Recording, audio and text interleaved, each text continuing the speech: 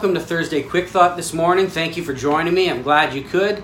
So this past summer, my family and I, we took a holiday, and we rented a cabin, and it was so nice, so peaceful. Every morning I'd get up before everybody else, and I'd go out onto the deck, and I'd read and I would pray, and it was just so peaceful and so life-giving.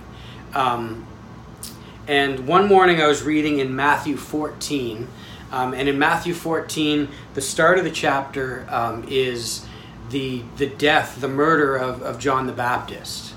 So that happens at the beginning of the chapter, and then it goes into verse 13 that says, when Jesus heard what had happened, so John the Baptist is Jesus' cousin, he's his friend, he's the man who baptized him, the man that prepared the way for him.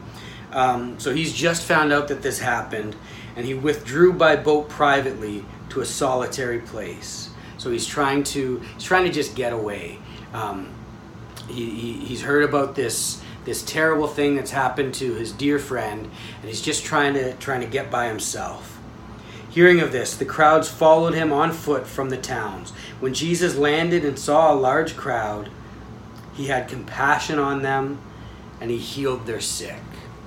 So I'm reading this. I'm reading about Jesus on his way to do something and being stopped by this large crowd, and he stops what he's doing to show compassion on them and to heal them that are sick. And as I'm reading this, my buddy Zach, my second son, comes outside. He's waking up, and he just wants to chat. He's bored by himself inside, so he's coming out to chat with me. And I kind of cut him short and brush him off a little bit and say, listen, bud, I'm just in the middle of reading here.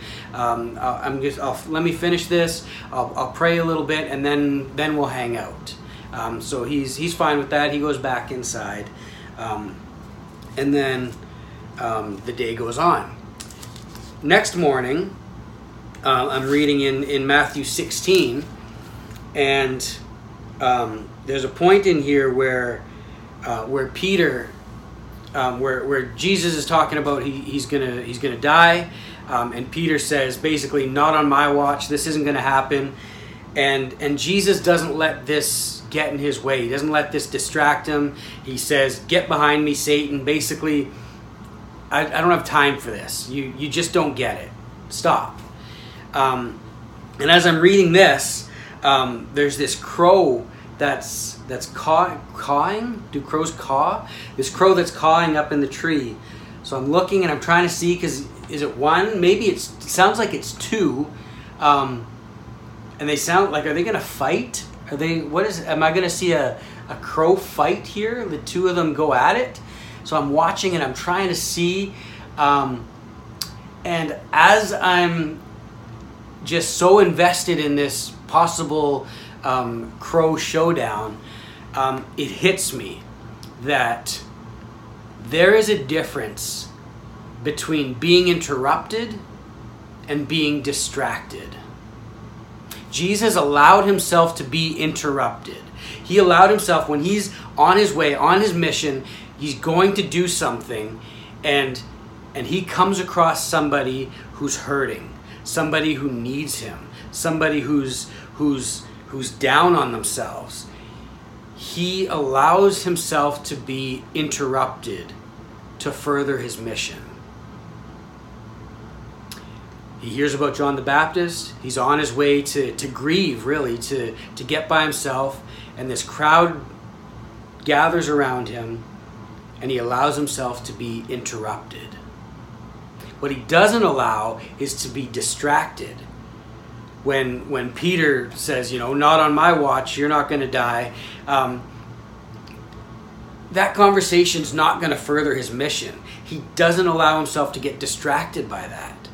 And then I realized that I had done it the opposite in those consecutive days, where my son comes out while I'm in the middle of reading the Bible, doing my prayer time, and I should have allowed that interruption. That's an interruption. That is something that's going to further my mission. To invest in my son, to teach my son, to show him who Jesus is, to talk to Jesus with him. That furthers my mission for sure. And I kind of just blew it off. I kind of just brushed him off.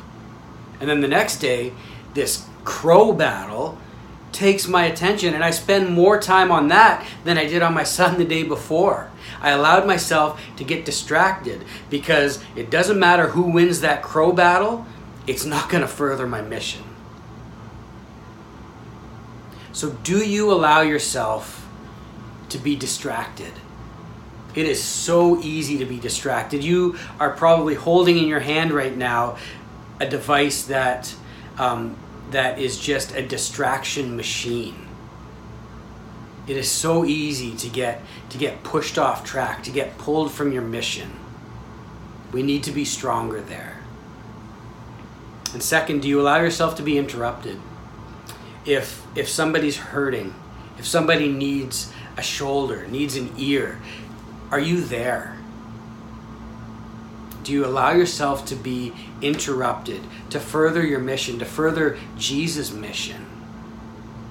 We've got to do that. Jesus did. He shows us an example. Allow yourself to be interrupted.